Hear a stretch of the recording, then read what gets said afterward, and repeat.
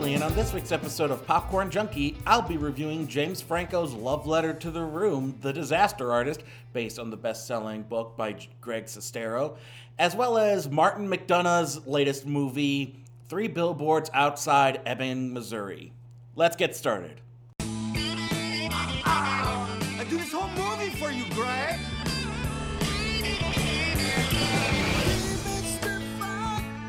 Can we just take it again? Try to lose the accent.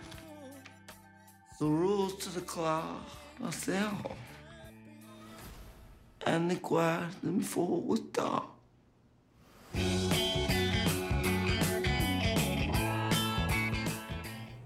I, like many people, was one of the later comers to the sheer insanity that is The Room.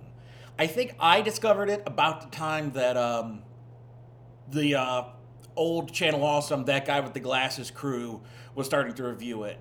And when that became a thing for that whole community, that's when I actually sat down and saw it for myself. And The Room is like a masterclass in just how not to make a movie.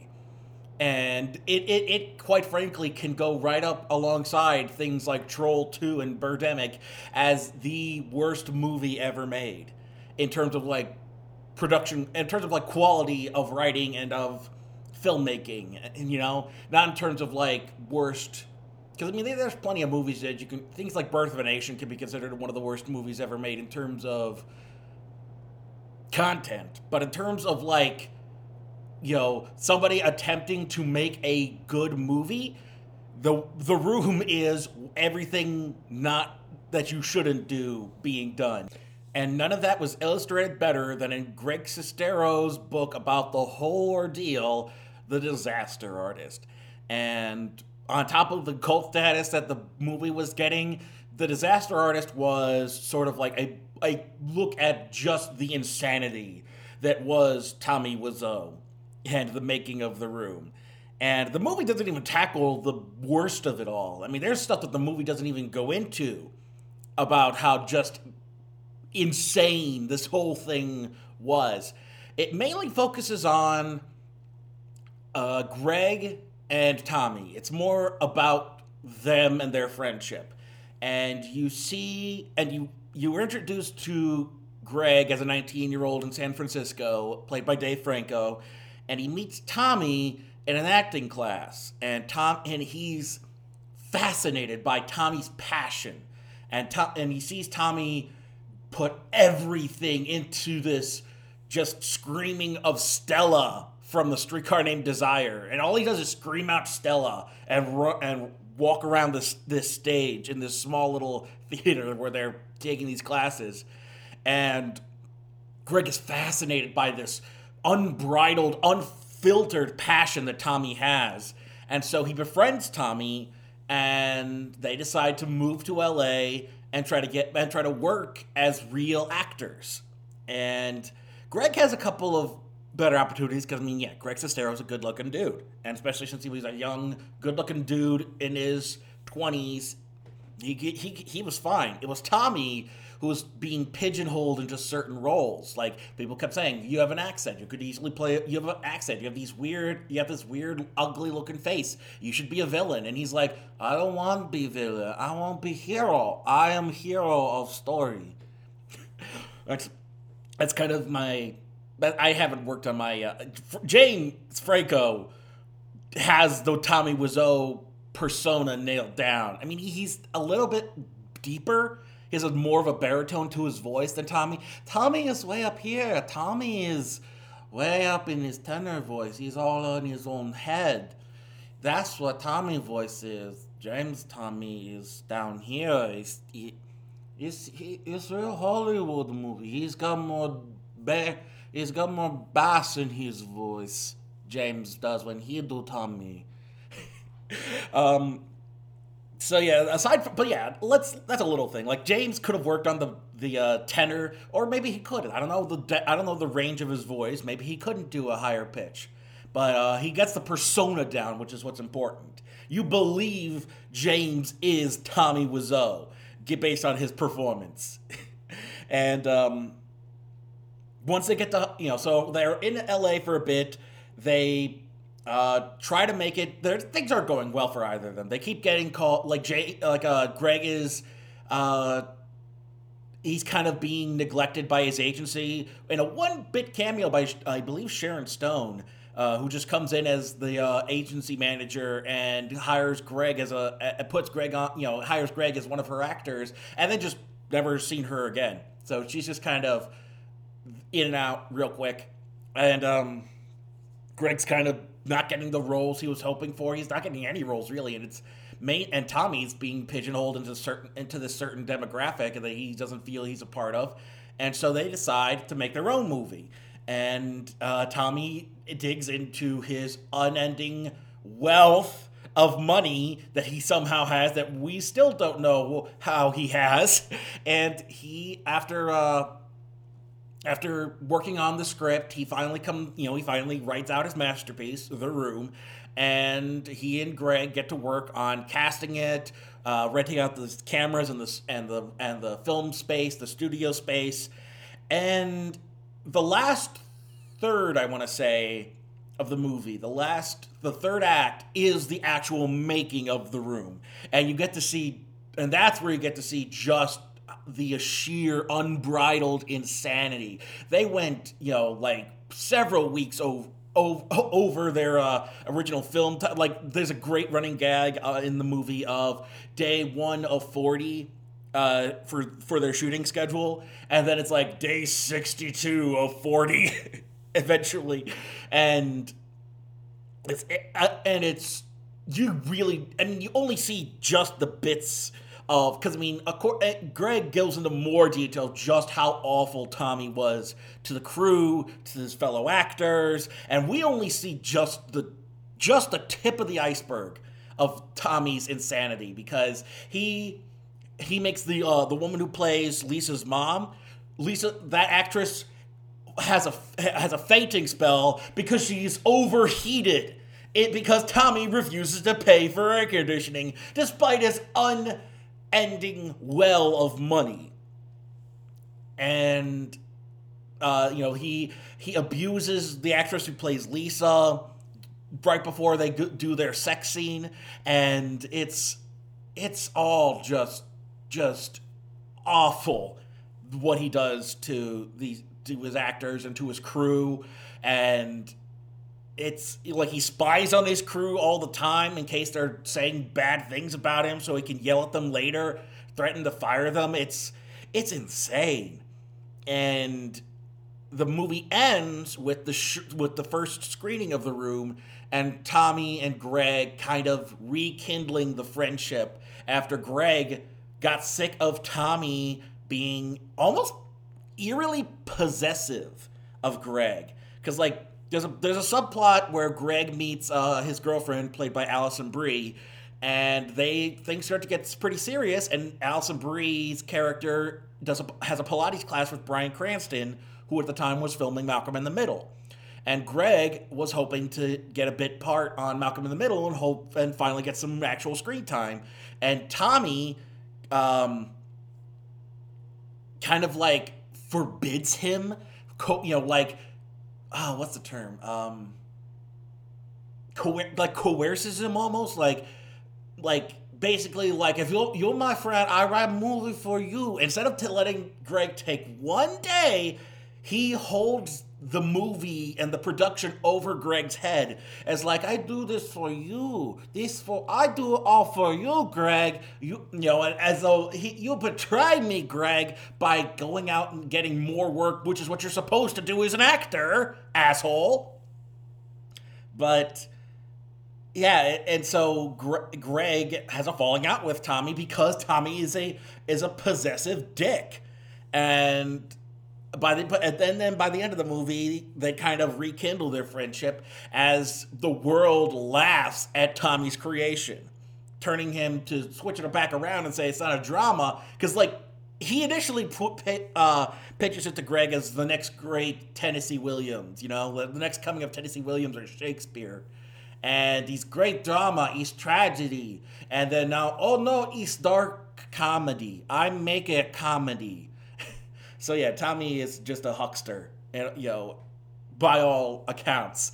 And yeah, it's insane. And even Tommy Wiseau does get to make it. I think most of the cast has some cameos in there. I know Tommy plays a character, with a name. I think Greg shows up in something, in a bit part somewhere. But most of the cast is comedians. Like Seth Rogen, who is also producing, is the script supervisor for The Room. Paul Scheer's the director of photography. You've got Paul Scheer's wife and co-host June Diane Raphael, and his other co-host Jason Mantzoukas from their podcast How Did This Get Made? So the all three hosts of How Did This Get Made were in some way involved in the making of The Room in The Disaster Artist. Jason Mantzoukas runs the camera rental store and studio where they film, and June plays Michelle, the actress who plays Michelle, and Ari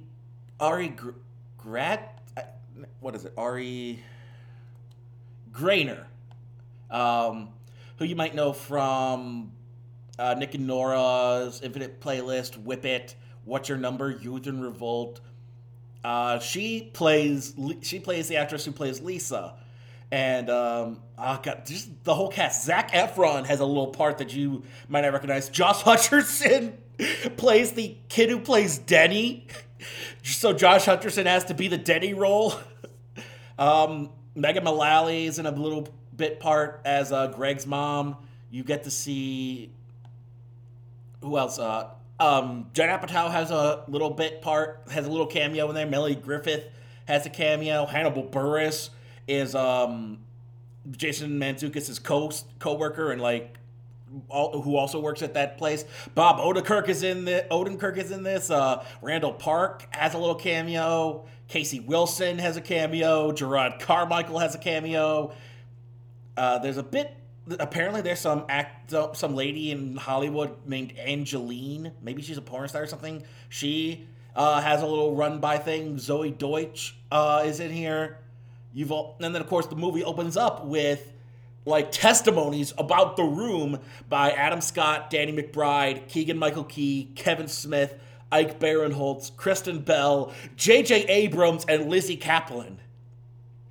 It's insane. All of it. And then, of course, they're a little... apparently, Zach Braff was somehow involved in the making of this, and I didn't realize. I don't remember him in the movie. If he's there, I don't remember him.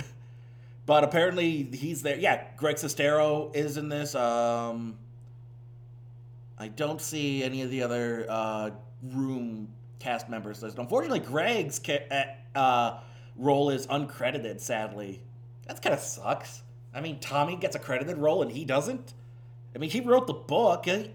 Greg is probably the reason that there even is a movie.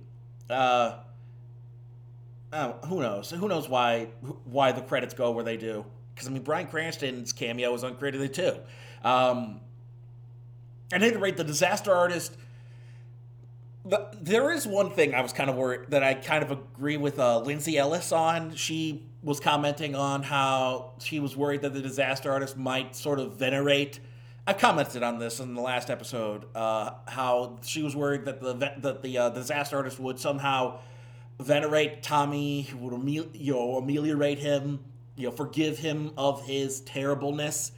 Because so many people get so much enjoyment out of how terrible The Room is, and now The Disaster Artist is a full-on biopic about him and Greg.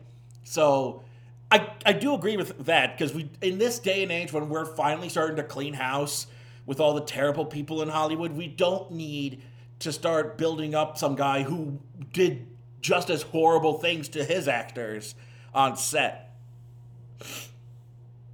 But so yeah, I think that's probably the one criticism I would give it. The reason why it's not like my pick of the year. This is going to be a lot of people's pick of the year, but it's probably not. It doesn't really make my list only because I was hoping for more of the third act, where I was hoping that the Greg and Tommy stuff would have been like Act 1.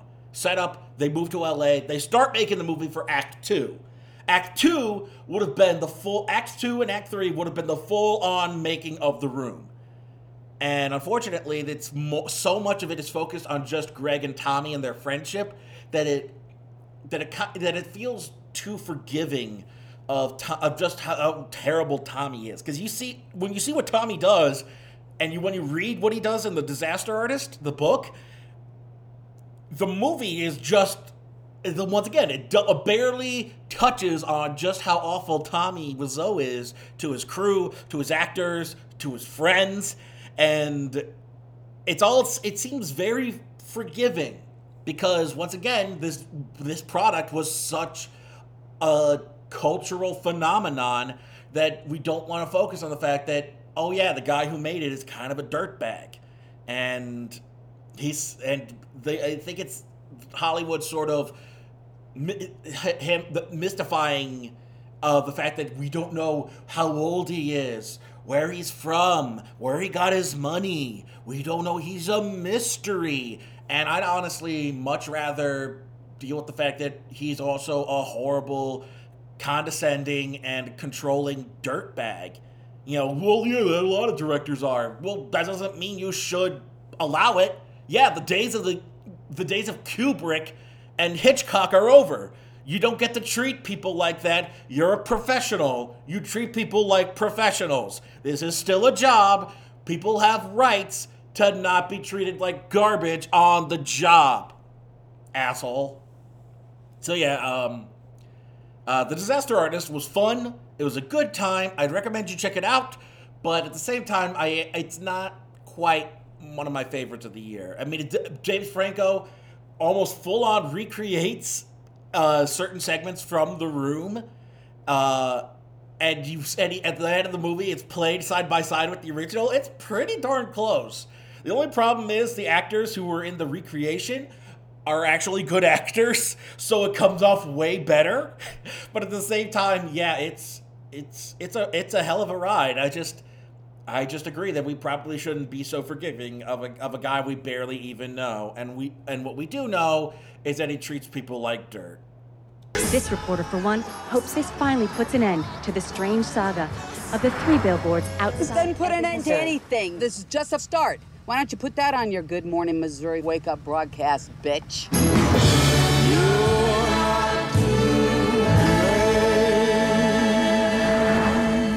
I forgot to mention this on the in reference to The Disaster Artist, but I had to see The Disaster Artist in the same theater as I did Lady Bird, so I had to drive all the way to the next town over in order to see The Disaster Artist. And here I had to drive to another town in order to see 3 billboards. And it's once again ties back to last week's discussion of Akron is not a cinephiles town. It is a mainstream sort of movie-going audience. So all the independent stuff, all the artsy stuff, I'm going to have to drive to other theaters outside of town in order to see them, because there's only one theater in Akron who kind of plays them besides the actual independent art house theater, and it's not exactly a great theater to go to anyway. So I have to drive into the neighboring counties in order to see these other movies, because some theaters are still playing Blade Runner, some are still playing It. I think someone was still playing something from August. It's insane that theaters are still, apparently that's still making more money than if they just gave up that screen to The Disaster Artist or something, It's crazy. Anyway, as for this one, I had a good time. I enjoyed this one a lot. I don't think it's the best thing out there. It's not the best movie I've ever seen, but at the same time, I enjoyed the story. Frances McDormand is just a powerhouse of an actress, and she's amazing in this. The premise, for those who aren't aware, is we start a year after the rape and murder of Frances McDormand's daughter. Literally within walking distance of their house. Like, the billboards in question are right down the street from their house. And they still show you the part of the grass that was burned the year before. And the movie opens up with Frances McDormand passing by these billboards, finding out that they're all owned by a local advertising company, and she rents out the 3 billboards to read "Raped While Dying," or I think maybe the daughter's name, "Raped While Dying." 1 year later, still no arrests. How come Sheriff Willoughby?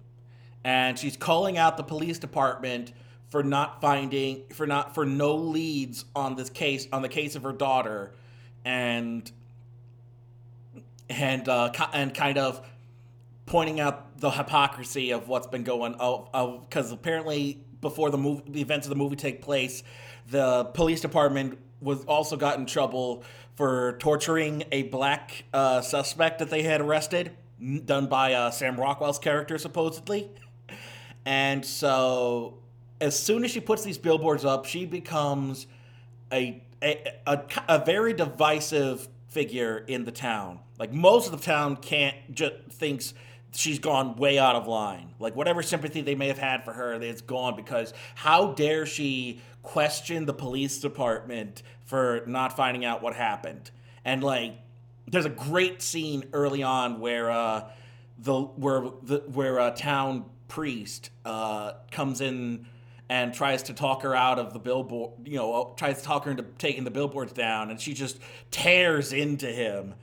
Like, she references a documentary about how in LA, because of the violence of between the Crips and Bloods, they enacted a law that said even if as long as you're affiliated with these groups, even if you did nothing wrong, you're guilty by association, and they can arrest you. And she straight up calls out the father for being a hypocrite because he's guilty by association to literal pedophiles and pederasts. And how dare he come in and lecture her about the billboards when he's guilty by association with his fellow priests. It's just an amazing scene, and especially the way Frances McDormand delivers it is just so satisfying to hear her just, kind of build up, and then jugular.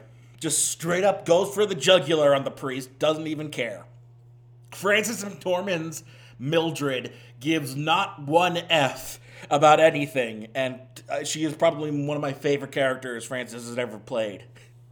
And so as the movie progresses, we kind of cut between 3 main characters. Mildred, and how she's kind of stirring the pot in the town. Like, people really start to dislike her. Especially since she calls out the sheriff when most of the town knows he has pancreatic cancer. So they're all sympathetic to the sheriff and don't care about the mother of, and once again, this is a small town in Missouri. There are a bunch of red-blooded conservative folks who support their police department and think they can do no wrong. So, of course, the police didn't do anything wrong, and meanwhile, we get to also see one of those police officers, played by Sam Rockwell, who is the kind of cop that does things wrong, literally throwing out the guy in charge of the advertising agency from his second-story window because he wouldn't take the billboards down. And you see that in the trailer, so it's not quite spoiling anything. But yeah, the cops aren't... their hands aren't clean on this matter. It's not like the police department is a pristine example of the community, let's say. And we also get to see, for most of the movie, Woody Harrelson as the sheriff, who's dealing with his pancreatic cancer and dealing with, his life coming to an end much sooner than he would hoped, because he's got 2 kids to worry about. He's got his wife. He gets as soon as the billboards come up, he gets really invested in wanting to solve this murder again and close the case. And he wants to try and get that in before he passes. And Abby Cornish is his wife, who I think is trying an Australian accent, because if she thinks that's American Southern, she needs a better acting coach, because woof, whatever accent she was trying to do, it was bad. Abby Cornish is probably the worst technical thing about this movie, the worst aspect of the movie that isn't content. Because once again, most of the content is despicable. You've got a woman who gives no F's, just treating everybody like just filling the town with hate towards her because she is stirring up trouble in their eyes. The town is very much against the idea of causing trouble, as it were. They like once again, they're a small town in Missouri. They like things as they are. They don't want people causing trouble. And she's the kind of person who's stirring up trouble. And so they don't take kindly to her, especially as the movie goes on, and with the sheriff's character. And there's even a point where the dentist tries to extract a tooth without Novocaine because he's pissed off about the damn billboards. Akron's not a big town, and especially the areas around Akron are kind of remind me of Ebbing, Missouri. So yeah, I kind of feel for Mildred in this case, because these small town folks are petty as hell. You get petty people wherever you are, but there's nothing quite like small town pettiness. Because I'll be damned if they don't think their crap don't stink. They think, because whatever little aspect of power they have in their podunk little town, that they get to lord it over the people around them. And it's just you see that with Sam Rockwell's character. You see it with all the people who try to intimidate Mildred into taking the billboards down, because God forbid she call out the police on their hypocrisy. And the only people who agree with Mildred, the few black folk in the movie. There are a couple of black characters in the movie that Mildred hangs out with. One of them is her co-worker, and then one of them is the worker who put up the billboards. And yeah, the only people on Mildred's side are the people who also get targeted by the police. So, shock of shocks, right? And unfortunately, you do get a great performance also out of, I think his name is Lucas Hedges. Luke Hedges. Let me get the name right. He's Lucas Hedges. He's best known recently for Manchester by the Sea. He was the nephew in that. And he was also just in Lady Bird as well. So he's in 2 awards season movies, both of which he gives solid performances. Lady Bird, he plays the first boyfriend of the title character, that they kind of go into something revealing later on, but that never really goes anywhere. Again, Lady Bird is such a disjointed mess that I kind of don't like it. I prefer the tightness of the tightness of the script for Edge of 17, because I feel like that story is more self-contained, whereas once again, Lady Bird, I feel like, is more haphazard, and I feel like it doesn't quite stick the landing, as it were. And once again, Greta Gerwig is a burgeoning writer-director. This is her directorial debut, and her second screenplay, full length.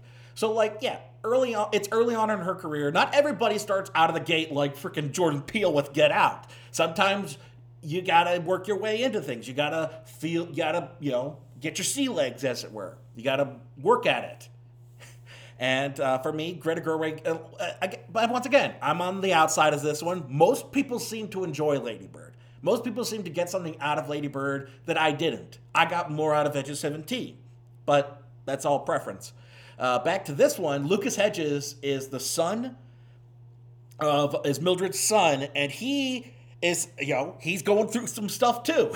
He has to deal with bullying at school because of his mom, and he has to deal with the fact that, and he outright calls out his mom for outlining the details of his sister's death, and in a way that he never wanted to think about, and there's nothing he can do about that. That's just there now. He has to deal with that because his mom wanted to stir up trouble, but at the same time, he's still on his mom's side. He's a interesting character in that he's pissed at his mom for what she's doing and how she's affecting his own life, but he loves his mom and he knows that his mom is grieving and in pain, and he cares about seeing that his sister also, her sister's murderer also gets brought to justice. It's not like he's unsympathetic. He's probably the most sympathetic to her because he knows what's up with her. And they have a lot of fun. You also get John Hawkes, who I didn't recognize. Apparently he's been in some, he's in Marcy, Maybelline, Marlene, whatever that movie is. Marcy, maybe Mad World, whatever. I don't know. It's some indie movie from a couple of years ago. But he kind of looks like an older Ethan Hawke, or like Ethan Hawke's older brother. And he plays Mildred's ex-husband, who's just this he's an ex-cop. They identify him as an ex-cop, and he's violent and abusive, except to his 19-year-old girlfriend that we get to see. And so he kind of comes at Mildred too because he's siding with the cops on this one. He doesn't want to stir up trouble. And he thinks Mildred is just causing trouble because they're focusing on her and not her daughter's murderer. Although they weren't focusing on her daughter's murderer anyway, so either you're damned if you do, you're damned if you don't. You also get a kind of wasted Peter Dinklage, because Peter Dinklage is amazing. And I thought we were going to get way more because he's a potential love interest for Mildred, and he's the town midget, but he's a local used car salesman. But we barely get any time with him. We get like half a dozen scenes with him, and then he leaves Mildred after a fight over a date that they agreed to. And I'm rightfully pissed on behalf of him because Peter Dinklage's character has shown that he cares about Mildred, and she's so bitter and hateful that she can't even accept the fact that this guy might actually like her and sympathize with her. And so he kind of gets the shaft at the end of it because she's so full of piss and vinegar that any sort of sympathy he tries to give to her is met with anger and hate. And so he's kind of screwed. And you really feel for him, but at the same time, we barely get any time with him. We need more Peter Dinklage in things. Guys, Hollywood, I'm telling you, Peter Dinklage, put him in stuff. Movies, put him in movies. Put him in all the movies. Don't waste your Peter Dinklage. Put him in all of the movies. He is amazing. That being said, 3 Billboards outside of Ebbing, Missouri. I enjoyed it more than The Disaster Artist because I guess I didn't have any expectations. Honestly, I expected different things from The Disaster Artist than what I got, but I accepted it for what it was. This I got kind of what I expected from the trailer, and I enjoyed myself a lot. It's dark. It's like grimy, and this is kind of like a rusty old chainsaw covered in mildew and grime. It cuts with a rusty, hard edge to it, and it's biting, and you'll laugh at a lot of points. It's very humorous at points, but it's so dingy and dirty and just delves into the dredges of society that and I'm not going to say it comments on its commentary on race and racial relations with like the cops and small town communities is and he is better than Get Out or something like Detroit even. But yeah, I don't see it as much about race as much about people getting fed up with their local police departments not doing their job and not pulling their weight, and also the sort of tragedy, the sort of tragic aftermath of when you lose somebody that you love. You know, this is what happens when you feel like, you know, somebody's loss goes unfulfilled, it goes without closure, and then by the movie's end, it kind of leaves on a hanging note where you're not quite sure there's not a definitive ending, and I won't say what happens or anything about or to spoil anything else, but I will say that the ending, it's very open-ended. It's very much up to interpretation, and you get to see how that works out, and it works out based on the character arcs you see between Mildred and Sam Rockwell's Dixon, the cop. Because Sam Rockwell's Dixon, it starts as the most despicable kind of character, and you get to see him go through these, you know, machinations of like, what does he really want? I mean, he's a small town cop, has to live with his mom, and he's kind of a man child, reads comic books on the job, and he kind of has to start to question what it is he wants and what kind of person he wants to be, and how he wants to live his life. And you get to see that, and it's just as much about him as it is about Mildred coming to terms with the loss of her daughter and how she wants to deal with that.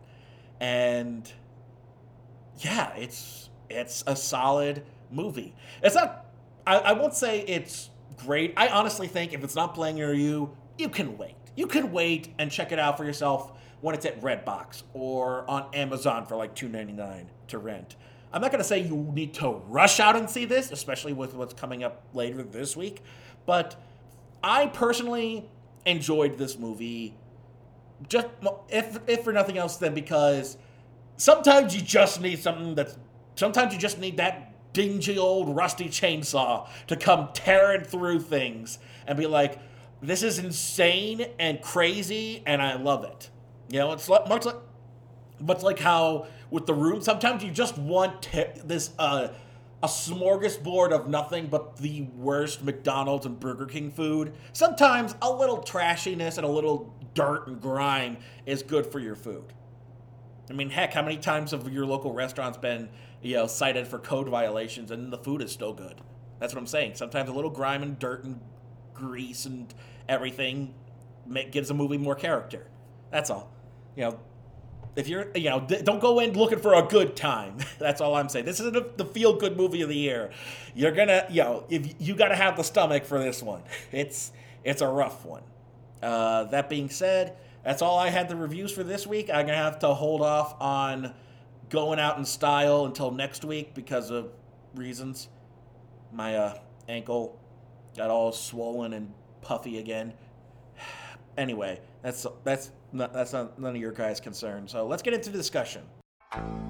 Did you know Ash's name in Japan is Satoshi after Pokemon creator Satoshi Tajiri?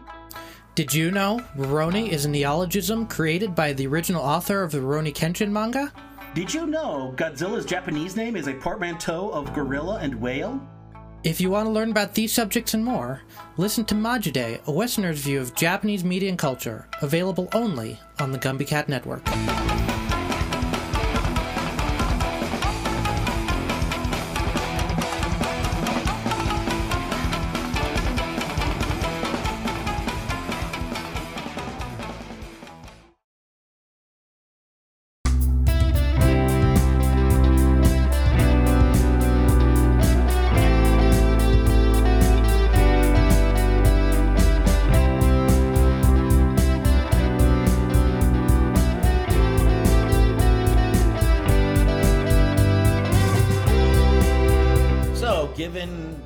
The recent release of the behind the scenes of The Room, and my discussion points about Tommy Wiseau as a director, and once again the recent been going on in Hollywood. Bryan Singer was another guy who had to be fired off of the set of Dark Phoenix for X-Men because was it Rami Malek from, I think it was Rami Malek from Mr. Robot who called him out on it. Let me see.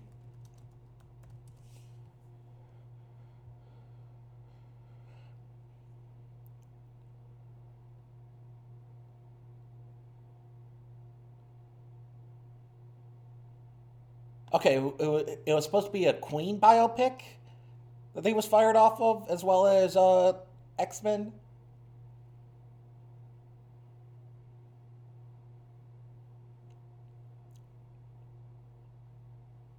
Is that ability to the news?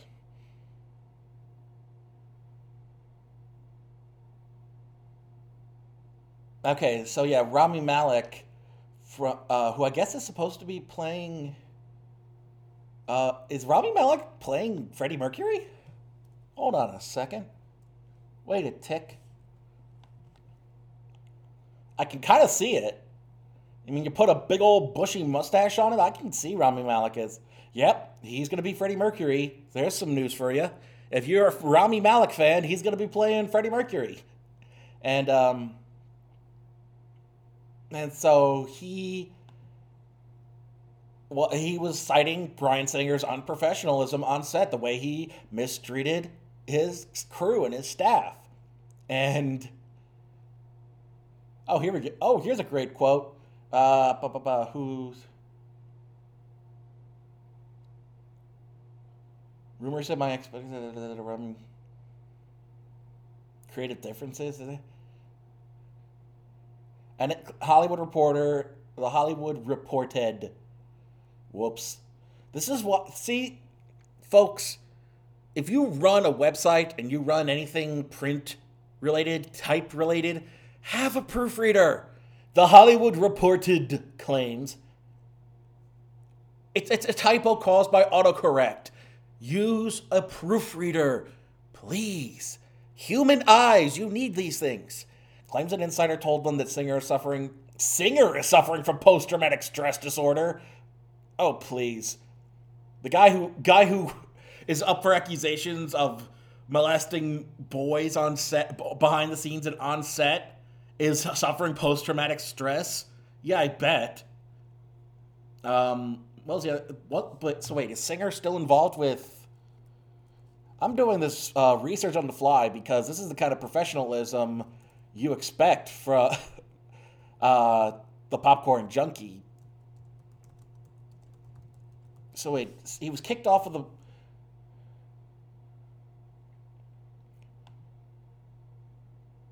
Okay, here.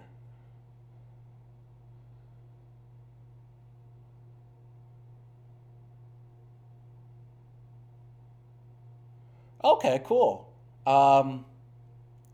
Jennifer Lawrence came back after convincing producer and writer Simon Kinberg to take over the director's chair.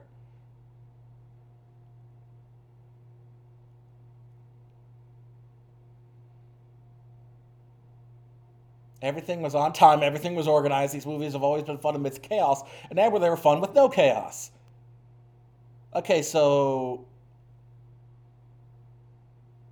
Singer wasn't involved at all. See, these are the things I didn't... I assumed he was involved in Dark Phoenix. So apparently it's Simon Kinberg who took over for Dark Phoenix from Bryan Singer, who was signed on to do the Bohemian Rhapsody Queen biopic. And he's been fired off of that because Rami Malek called him and a couple of others. I know Rami Malek was kind of the spearhead, but I'm sure there were plenty of others who backed him up and saying that Bryan Singer was being unprofessional on set and making the set a bad workspace. And okay, so that makes sense.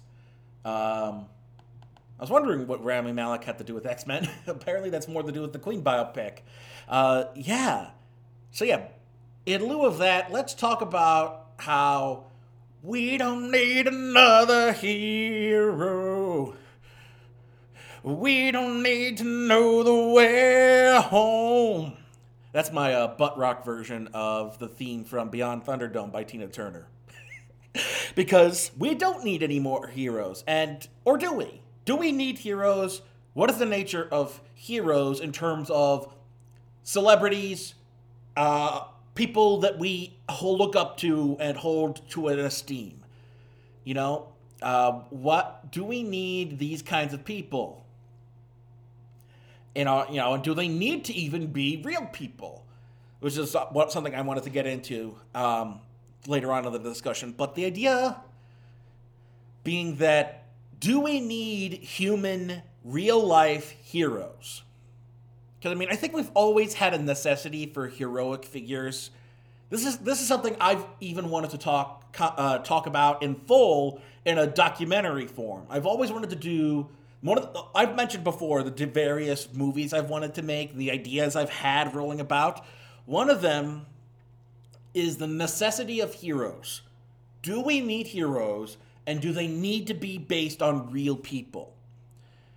And part of that is because, personally, one of my own personal heroes in my own personal life turned out to be a philanderer, a sexual abuser, a man who used his position of power to take advantage of his students, his specifically female students, and that ordeal itself wanted me to write a screenplay based on my experience and kind of tell that story.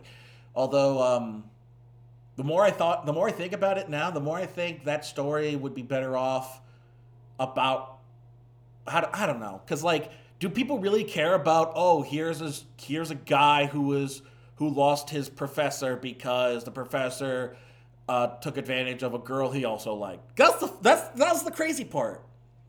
The professor, I asked the girl out that he was last known taking advantage of, and I was hoping to have asked her out and to go out with her, and it turns out she was already going with my professor and my advisor. That's kind of what inspired the story. But do people really care about me in that situation? Wouldn't it be more? I feel like people would care more about her and what's going on in her life than they would about myself. And maybe I'll rework it so it's about a female student and combine what happened to me with what kind of happened to her with what I know happened to her. I feel like more people may be into that kind of story, hearing about the victim side rather than a tertiary character who also suffered from this guy's, suffered from holding this guy up on a pedestal and admiring him for so many years and learning the truth about him. I feel like the victim story is more interesting than what I went through in retrospect, thinking about it now. And maybe I'll work on it. I'll work on the storyline. I'll work on, I'll come up with an outline of both versions and see which people like more. I really need to get working on my writing, dude. Of all the things I need to work on, I need to take time out and work on the stuff I'm passionate about, instead of feeling all tired and mopey and playing Pokemon Ultra Moon and watching YouTube videos. I'm almost caught up on Super Beard Bros. No, I'm not. They have almost 1,000. I'm not even close to being caught up on them. I'm caught up on a lot of their series, though. They're more recent stuff. But anyway, that's beside the point. Back on topic, the idea being that, once again, this has affected me personally, but also with look at how people are dealing with Cosby, Trump. Who else? Who was another of the big ones? Cosby was one of the big ones. Trump is a big one for a lot of people. And, Obama's another one that comes to mind. The idea of these figures that we hold in such high regard and esteem. Maybe you don't hold one. You all hold these figures in high esteem and based on who we are. My dad holds Reagan and Trump in high esteem. I used to hold Obama Cosby in high esteem. And when you come to learn of just the kind of stuff that they've done and how they aren't perfect people, and sometimes they're accessories and even perpetrators of horrible crimes, you start to think about, do we need these people as our heroes? Like, how much do our heroes need to be perfect in order to call them heroes? You know, do our heroes need to be perfect, like that, like how so many conservatives call out the fact that the founding fathers owned slaves when bringing down Confederate statues, despite the fact that the founding fathers didn't commit treason. But that's a whole other thing. It's a distraction of an argument. But at the same time, should we hold the founding fathers as heroes? Because most of us have come to realize they were slave owning, most likely racist, most likely sexist, most likely awful people most of the times. These were all wealthy, land-owning white dudes who probably didn't care about anybody but themselves and their own group. They didn't care about the slaves. They didn't care about, any of the other people wanting to come. They didn't care about the indigenous people of this country. So do we hold the founding fathers in that high of a regard because of the fact that they were terrible people, aside from the fact that they helped form this country? How much do we disregard the truth about a terrible person if that person also did things that we see as important to us? That's why I feel like there's, once again, society needs its heroes. But do we need our heroes to be real people? Because that's the thing. One of the things that just came out as of this recording, this past weekend, you hear there was a viral video of a 10-year-old in Tennessee who got like milk spilled on him and the crap kicked out of him because of one reason or another. They never really. I haven't watched the full video. It felt very, it felt very twee. It felt like it was garnering. It felt like it was trying to garner sympathy, and once again, I don't need. It's like the thing with the bear dying of starvation that also was going around Twitter this weekend. I get it. I know. I want to help. I can only do so much. You don't need to make me feel awful for something that I can only do so much to help.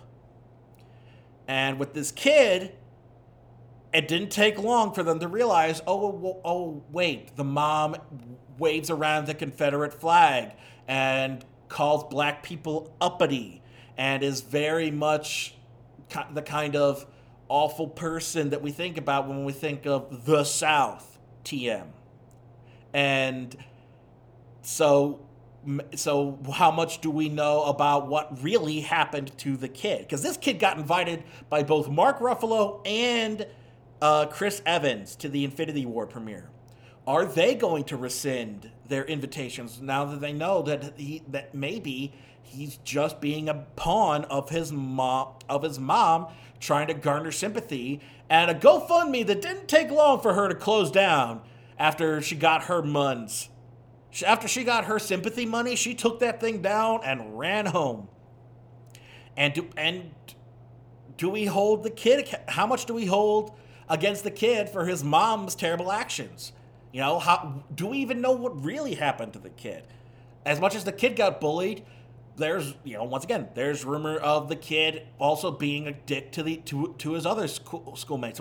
So maybe this is a case of a bully getting bullied back by other kids. Maybe he was the bully. Maybe he treated kids like crap, and so in return they treated him like crap. And then the mom decided to use his own pain to garner sympathy from the internet and get money out of it. And so, well, if the kid wasn't bullied before, he sure will be now once it turns out, oh, hey, your mom's an awful person. What the hell, dude? And,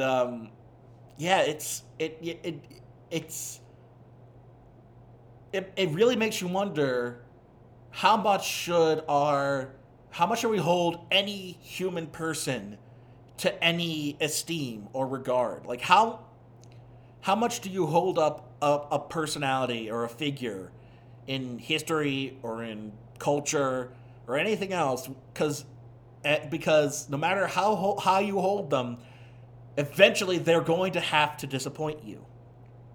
Thankfully, my hero has always been Weird Al Yankovic, and so far, he has yet to disappoint me. He has not outed himself as a racist. He has not outed himself as a sexist. I've heard I've talked to a couple of people in my online groups that do question his use of transphobic language, mostly in his older songs, and that's understandable. That's something where, yeah, I can understand not wanting to, and once again, these are most of the songs where those come up aren't his big works. Like, there's not a lot of transphobic lyricism in "Eat It" or "Fat" or "The Night Santa Went Crazy" or "Christmas at Ground Zero" or "Albuquerque." I don't remember Albuquerque. Maybe there was. I have to re-listen to it. Because I feel like in that one, if there's any derogatory language, it's more descriptive. Not to excuse him, but it's not like because I feel like that's the other thing too, is a lot of the transphobic language that comes up is the use of transvestite as sort of a comedic, like a punchline, and that's more in the songs about Jerry Springer and Talk Soup, where they did do a lot of where he was punching at these shows for featuring and for being almost freak show like, being like, oh, we've got a transvestite on here, which was much more acceptable, for lack of a better term, in the 80s and 90s. At the same time, I feel like most of his stuff since then it hasn't featured that kind of language, so I feel like he's kind of, the longer he goes on, the more he realizes, I shouldn't be talking about this. I shouldn't be making jokes about this. I should be just being, like, the worst thing you could say is, oh, he advocates for the harm against weasels in stuff like Weasel Stomping Day, which is more, once again, that's almost to the point of missing the joke. But at the same time, yeah, I mean, your mileage may vary. But Weird Al personally hasn't shown himself to be any kind of the terrible person that we've seen out of guys like Cosby or Bryan Singer or Kevin Spacey or Woody Allen or Louis C.K. or Harvey Weinstein. He hasn't been one of those kind of people. He seems to be much more level-headed and much more in control of his own life. He hasn't felt the need to take advantage of people and do harm to anybody else around him, because I feel like he would feel really bad if he felt like he hurt someone. He's the guy who felt bad that Coolio didn't approve his parody. His label allowed him to do the parody because they knew it was going to be a hit, and as soon as he realized Coolio was pissed at it because he didn't approve of it, Weird Al went immediately to make amends with Coolio so that it was okay. That's the kind of person Weird Al has shown himself to be. So I really hope it doesn't turn out that we find out, oh yeah, Weird Al's the kind of guy who harasses the interns or something. Or maybe his drummer will be like, yeah, Weird Al felt me up and pitched my butt every before every show for as long as we've been touring. I don't know. I really hope not. I really hope it doesn't turn out that Al has some secret dark side to him. But yeah, other than Al, it's mainly been there was only one other guy I really held in that high of an esteem. Because, like, Cosby I respected, but I wasn't as shocked or as impacted by the revelation of how terrible he was and what he's done as I was when it was somebody more personally affecting my life, when it was my professor and my advisor who was involved in that sort of stuff. But which led to the question, should we keep our heroes fictional? Because, I mean, that's the other thing. Most of the heroes we've had in our societies and our various cultures are all fictional. Or not all fictional, they're mostly fictional. You know, the fictional figures that we have that aren't based on anybody and they aren't lionized versions of real people, they are fictional creations through and through. Mythical gods and heroes. Literal heroes created as mythology. Are those better than the actual heroes that we make up that we try to make our real world figures into? Because that's my argument. My argument is we should keep our heroes fictional, not real.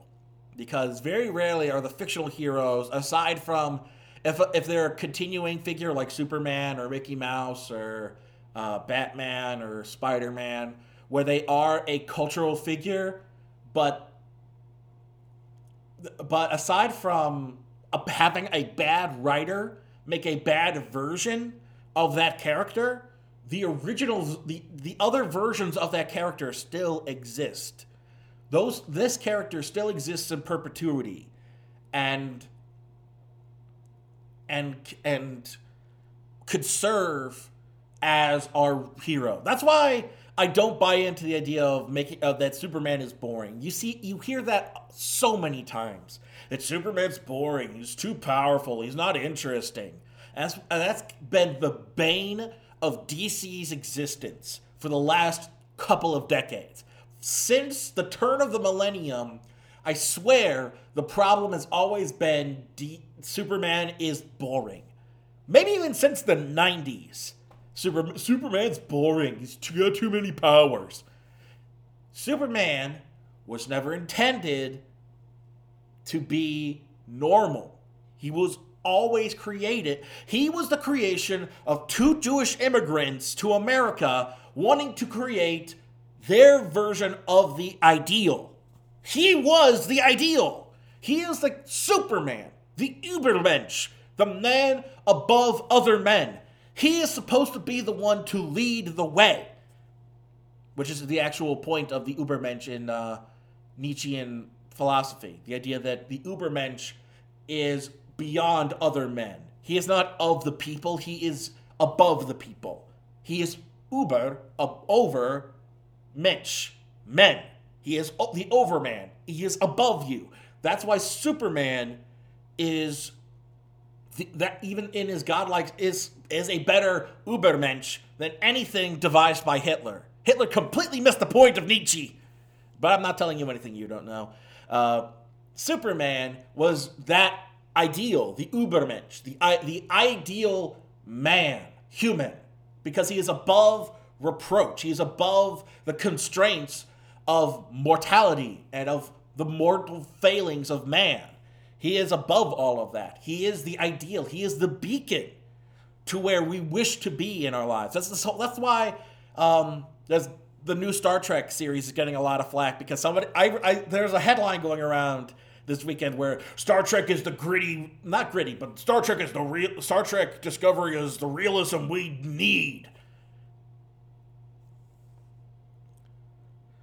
Star Trek, much like Superman, has always been about ideals.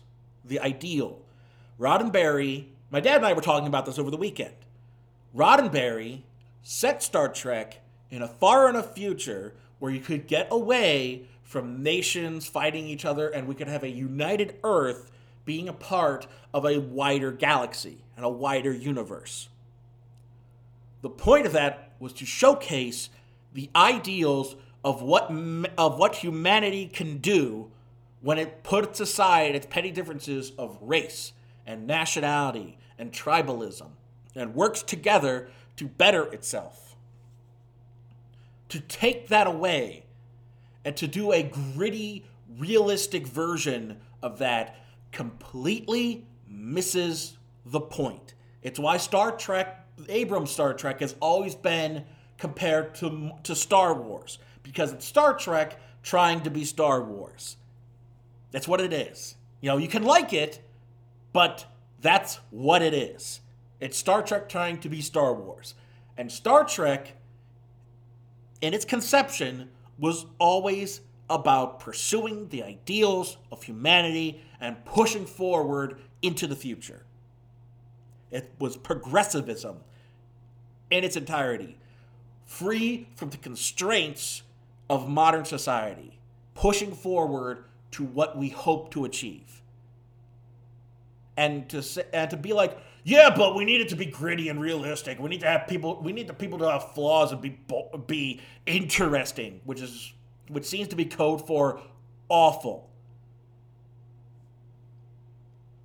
The reason people can't write Superman and the reason people can't seem to write Star Trek is because we've reached a point where we think Breaking Bad and The Sopranos are the pinnacle of writing, where the only way to depict characters as interesting is to make them awful people, but with good intentions, or with human characteristics.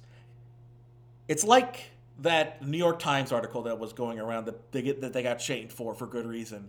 The idea of humanizing the neo-Nazi and the white nationalist. Some guy based out of Columbus who was the head of a lot of far-right movements and an avowed white nationalist. The New York Times decided to send a guy over and comment on the fact that, oh, he likes spaghetti. Well, no, duh. Who does? Most people like spaghetti. That doesn't explain why he's a white nationalist. You didn't explore any of that.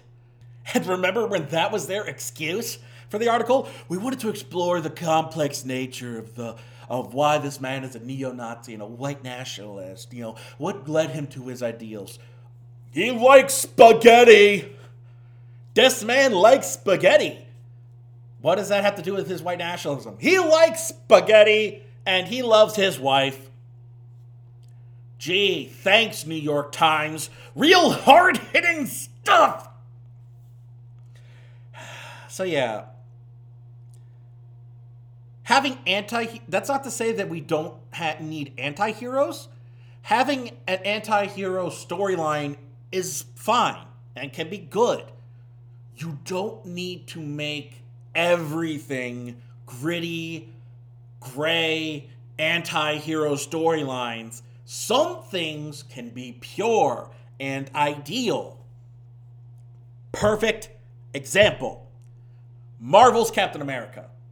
Chris Evans, who's another guy, him and Chris Hemsworth, I really hope don't turn out to be contemptible douchebags. Thankfully, Chris Evans hasn't been. But I really hope nothing turns up where they're just awful, awful people behind the scenes. That being said, in the Marvel Cinematic Universe, Captain America, Steve Rogers, is their version of Clark Kent. And the reason his stories have worked so well is because you have this guy who, with his superpowers, fight for the same ideals as Superman should. You can argue all day long about the fact that Superman is too powerful. He needs bigger, badder enemies to fight.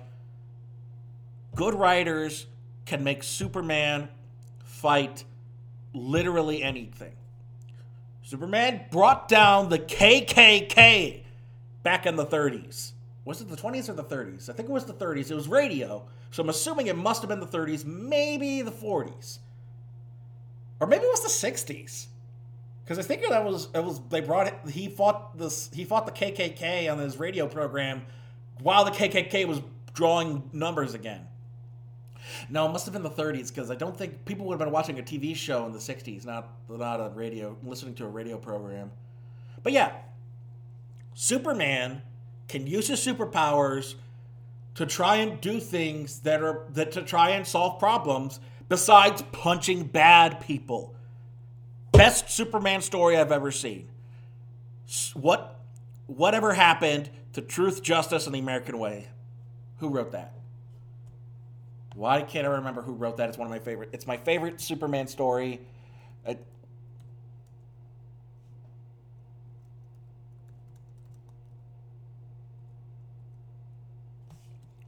Here. What's so funny? That's it. What's so funny? Because there's Whatever Happened to the Man of Tomorrow and What Do You Give the Man Who Has Everything, or a couple of other really good Superman stories. Was that Superman?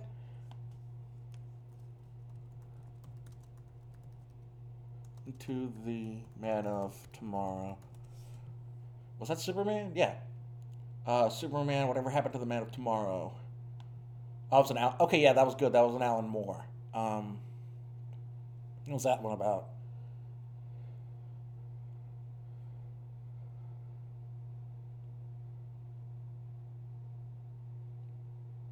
Reporter Tim Crane in the then future of 1997, hoping that she is the last person to have seen Superman alive. Okay, so it's something to do with the death of Superman. That's another good one. I have to check that one out again. That was an Alan. Once again, it's Alan Moore. Alan Moore does some great stuff with heroes. Anyway, what's so funny about Truth, Justice, and the American Way is the story I'm talking about. Written by Joe Kelly. Oh, yes. I love this line from the Wikipedia.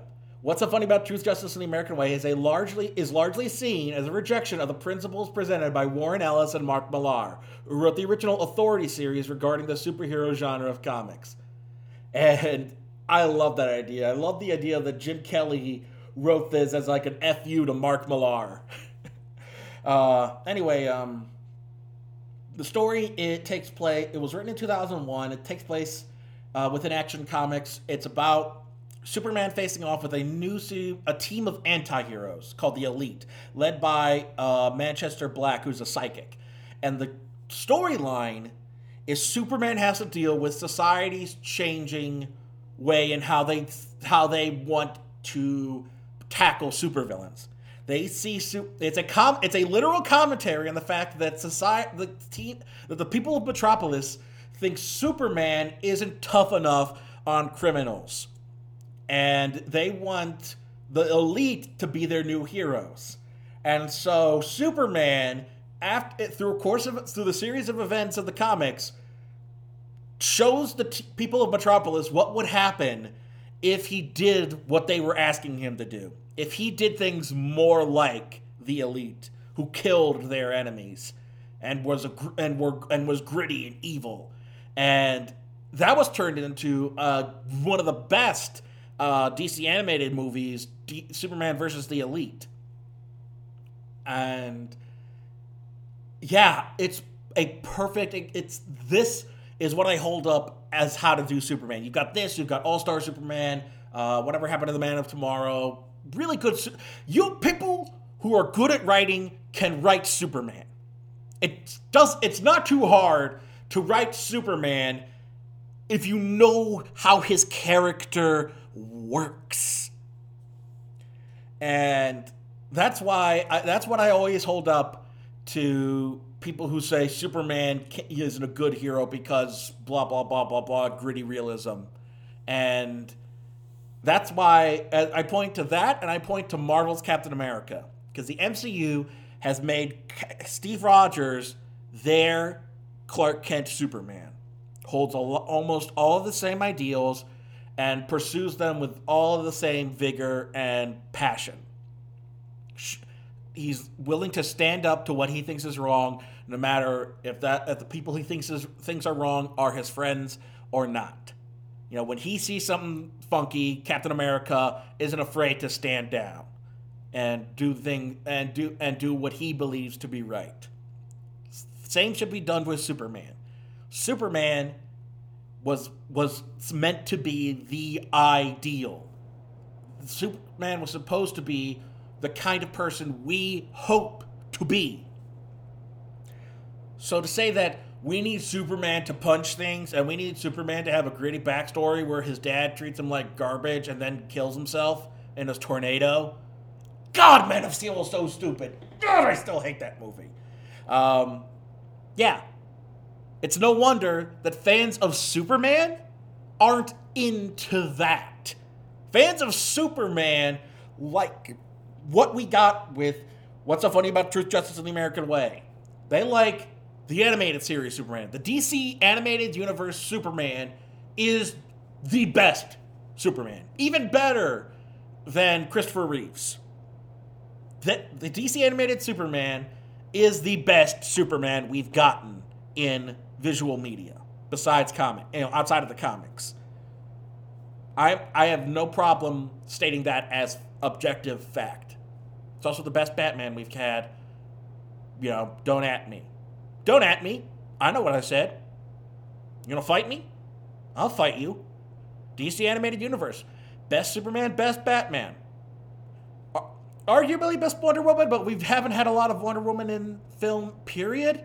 So it's hard to say that right now. There's more of Wonder Woman in that than there is in action than in anything else besides the 70s TV series. So I won't argue that at this point. It's too early to argue that, but Superman, Batman, DC Animated Universe, Batman the Animated Series, Superman the Animated Series, and the Justice League cartoons. Best Superman, Batman, hands down. No question. Fight me. This discussion has gone a bit off the rails, but I hope you get what I'm trying to go with. The idea that our heroes are probably better off being fictional. Because even if that fictional hero gets tainted by a bad writer or a bad movie or a bad series, we still have that hero in some idealized format that we can hold up as who we want to be. We can't be let down by DC Animated Universe's Superman or the Marvel Cinematic Universe's Captain America. These heroes are held up by the fact that they can't be tarnished by human hands. They can't be ruined except in later incarnations. Whatever happens, future is still untold. Not for the animated universe, though. That's done and over with, so it cannot be tarnished from now on. But whatever version of a fictional character you hold up the most, it could be Luke Skywalker from the original Star Wars trilogy, or it could be Rey from the new trilogy, or you could hold up Obi-Wan from the prequels. You could hold up Mace Windu from the prequels. You could hold up Indiana Jones. Whatever kind of hero holds to your ideals. A fictional hero will never be sullied by sex scandals, abuse, racism, transphobia, homophobia. They can never be ruined by human flaws. They will always be the ideals that we can aspire to. So we will always need heroes, but I think we need to remember that our heroes should be fictional, and they should represent what our ideals should be. And then we can hold them into the same regard that we want to hold humans up to. And then when a human doesn't live up to those regards, we can remember they're still human. They'll never be our real heroes. Because our real heroes can't be tarnished by the failings of humanity itself. They will always be better than us and lead the way.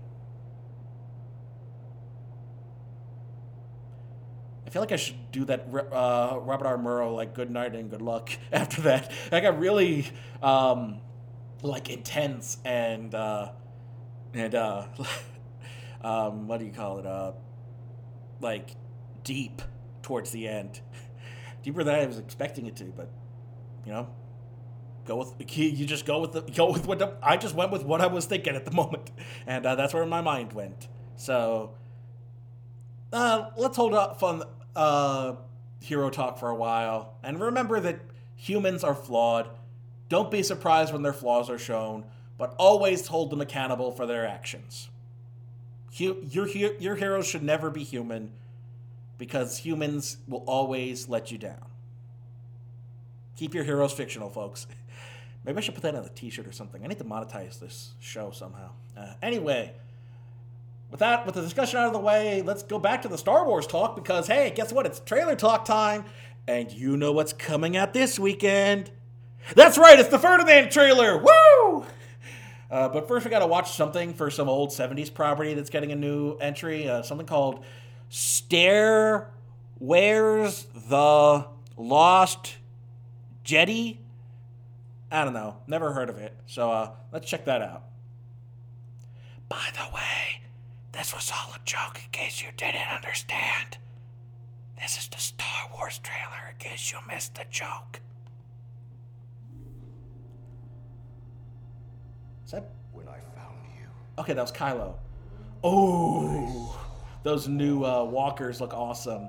Untamed power. That's a nice callback to Revenge of the Sith. Something truly special.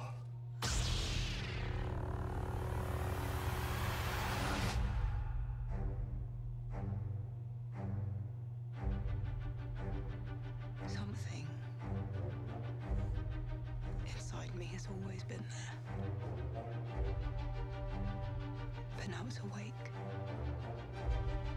And I need help.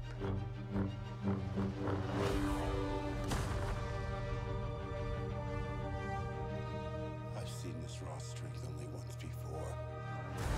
It didn't scare me enough then. It does now. God, Mark Hamill's just the best. Let the past die. Kill it. If you have to. That's the only way to become what you were meant to be.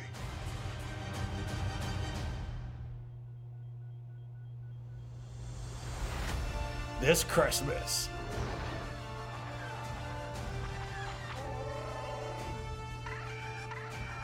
Hi, new Ewok. Spark that'll light the fire that'll burn the First Order down.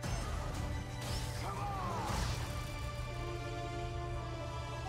This is not going to go the way you think. Fulfill your destiny. You have to see the actual Commander Snokes? I need someone Stokes? That guy? New Emperor? to show me my place in all this. Yeah, that bit at the end is a lie. Somebody already called that out as misleading. Yeah, that's not what actually happens.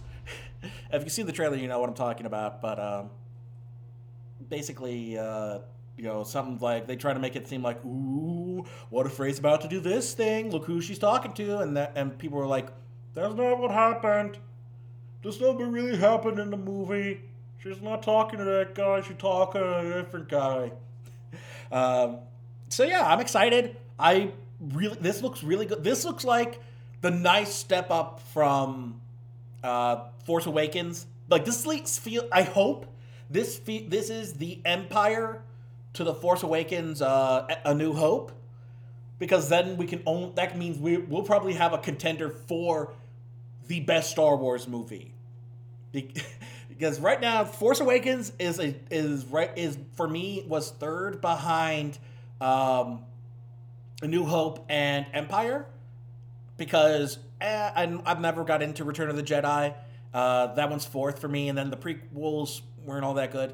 Rogue One is behind, I think, Return of the Jedi. I haven't revisited it in a while. I remember liking it, but I remember not being as into it as The Force Awakens. So we'll wait and see. But I'm excited. I still have my tickets I had my tickets pre-ordered back in August, I think. So I'm all excited. Here we go. Star Wars in December. Apparently it's a tradition now. Now, of course, the trailer you all came to hear and watch, Ferdinand with John Cena. I can't afford the actual music, so you'll have to deal with this really bad version of it.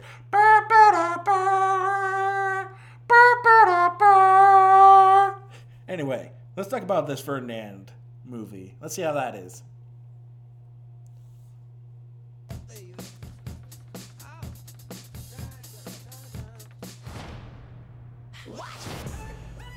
Oh. We do not need a breakdancing bull. Yep, that's me. I'm Ferdinand. Blue sky. Boo. Boo. He's like very big. Holy beefaroni, you're ginormous. More of me to love. Very strong. You ready to put those wings to work? Launch. Oh no. You shot Maria into the sun. Sorry. Family pet. Who's my good boy? Hey, I thought I was the good boy. But if the world sees Ferdinand as one thing, a fighter. I am here to select a bull. My hands are my instruments, as are my arms, legs, chest, and buttocks.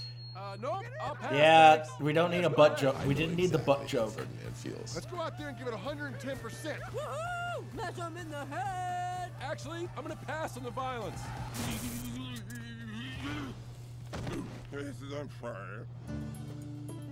You finally ready to fight? Come on! I am not a fighting bull. The movie sends a message that resonates very strongly with me.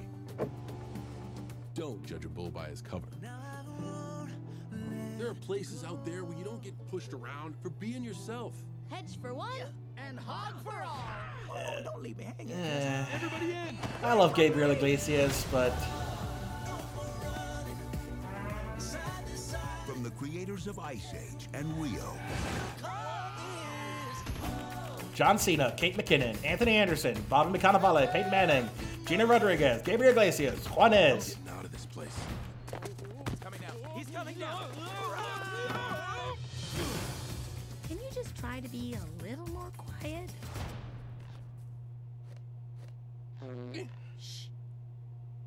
Get it? It sounds like he's farting. The door to freedom. Just do exactly what we do.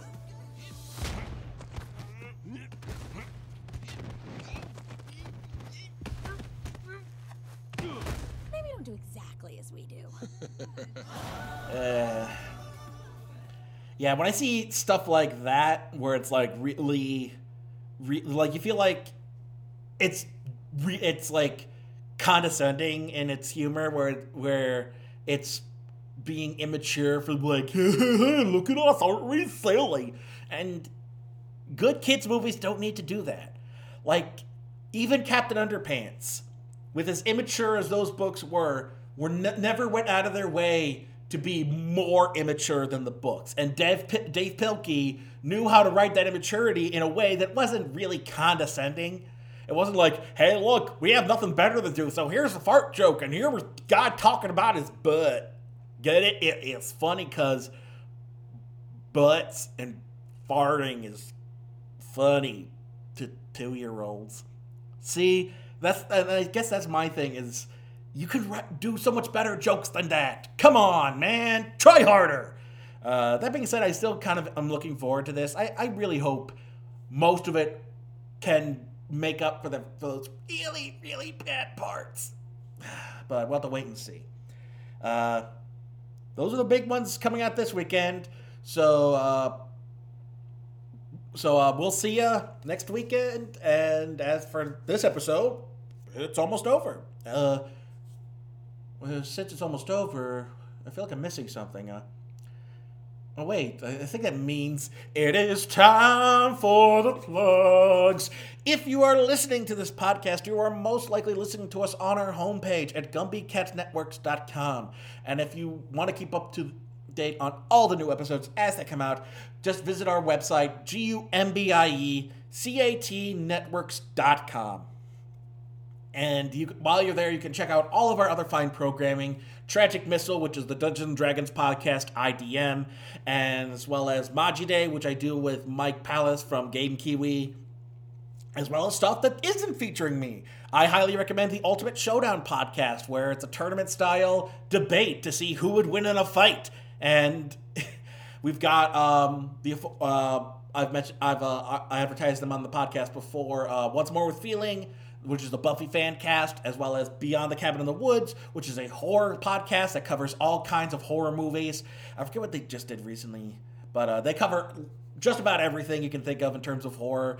Obscure, like, cult classics, as well as mainstream titles.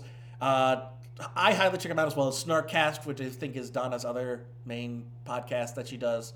All kinds of stuff on the network. We're hoping to add new stuff as well. Whatever.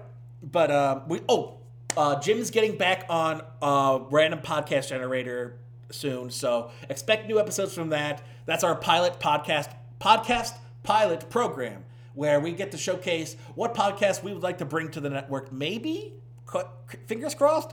And if you want to check, as well as maybe feature some odds and ends that wouldn't fit anywhere else. That's where we. If you want to listen to something fun, go check out the episode on Random Podcast Generator called Project Cool Baby.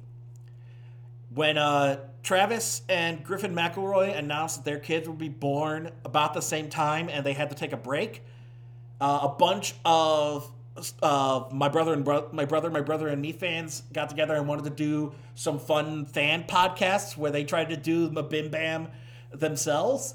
And I did one with Jim and with not Travis, Tristan the Marine, who was one of the co-hosts of Ultimate Showdown. So you get to hear 3 Gumby Cat co-hosts and hosts all try to do my Bim Bam. It is a train wreck, but it's a fun train wreck. I had a blast recording with those guys. I would love to do a podcast with those 3 guys again, too. The 3 of us, Jim and Tristan. I would love to do a podcast with them. But yeah, Random Podcast Generator is coming back soon. Check it out. It's one of my favorite. Another one of my favorites on our network. But if you don't want to go to the website, you can always find us on your various podcasting platforms. Look for us on iTunes, Google Play, and if we're not on the podcast app you use, let us know, and we'll be sure to try to add our shows to your listening app, whatever you use, so that you can enjoy us on the go as well. And while you're there, you can be sure to leave a 5-star rating and review and let other people know that, hey, you like these shows. You want them to check it out too. Other than that, be sure to share us on social media. The social media home for Popcorn Junkie is facebook.com/popcornjunkie. That's where all the big news and updates are. That's where I announce new episodes. That's where I announce when I'm seeing new releases. That's where I announce my initial thoughts on a release after it comes out. And when I announce any major changes to the show. And be sure to check me out on Twitter @CornJunkiePod. You get the Facebook feed, plus you get to interact with me more personally, as well as you get the Trailer Talk segment, where I comment on trailers before the new releases, and the Munch Along segment, where I comment on movies as I am watching them. And I've also added an Instagram account. That's Popcorn Junkie Podcast on Instagram. That's where a lot of the stuff going into the Facebook feed comes from now, as well as I'm on Stardust. Following Doug Walker's lead, I've joined Stardust. I've only gotten this weekend's releases, so you can hear my thoughts on 3 Billboards and The Disaster Artist. But if I see a new thing, I'm going to post it to Stardust first. So you can join me over there. Should be at Popcorn Junkie on Stardust, and if not, I'll always share it to the Facebook feed. And then I also do Twitch gaming. I finally started my Twitch stream. I'm hoping to start a YouTube channel based on it once I have the time to edit down the video. I think I'll hopefully do some this weekend, but right now I'm playing Cuphead, and I'm still going through Pokemon Red in the Adventures of the Pokemaniac series, where I play through all the main series Pokemon games. And right now, we are just outside of Rock Tunnel in Pokemon Red. So we're doing all right for ourselves. We're about to get halfway through the badges. So in a couple of weeks' time, we'll probably get through most of the badges, and then we'll be about halfway through the game already. I'll be darned. I might be done sooner than I thought. So stay tuned for that. That's on Friday nights at 10:30 or at 10 o'clock Eastern time. We did it at 7:30 this weekend because I was busy Friday night. But I'll keep you up to date when I am streaming. If I am not streaming, stay tuned to the Facebook feed for that. And if there's anything else you want to say about the podcast, any kind of feedback you want to give, any kind of corrections you want me to make, any kind of messages you want me to relay, anything at all, send all of that to popcornjunkiepodcast@gmail.com. That about does it for this week. Until next time, I'm John Bailey, and you can call me Megara, because I got me some weak ankles.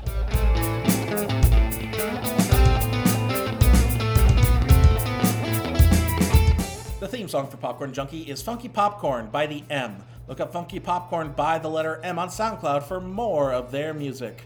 Artwork provided by Nafyo, Nafyo. Look up nafyo.deviantart.com for more of his artwork.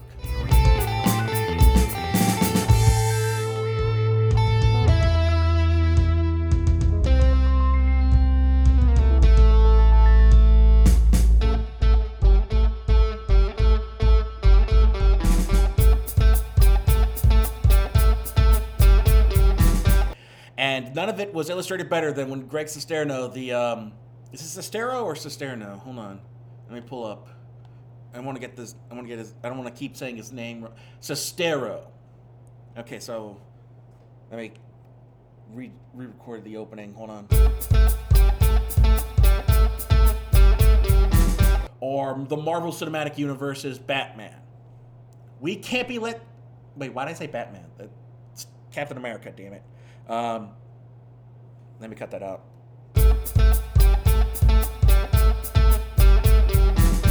Or the Marvel Cinematic Universe is cut this out too.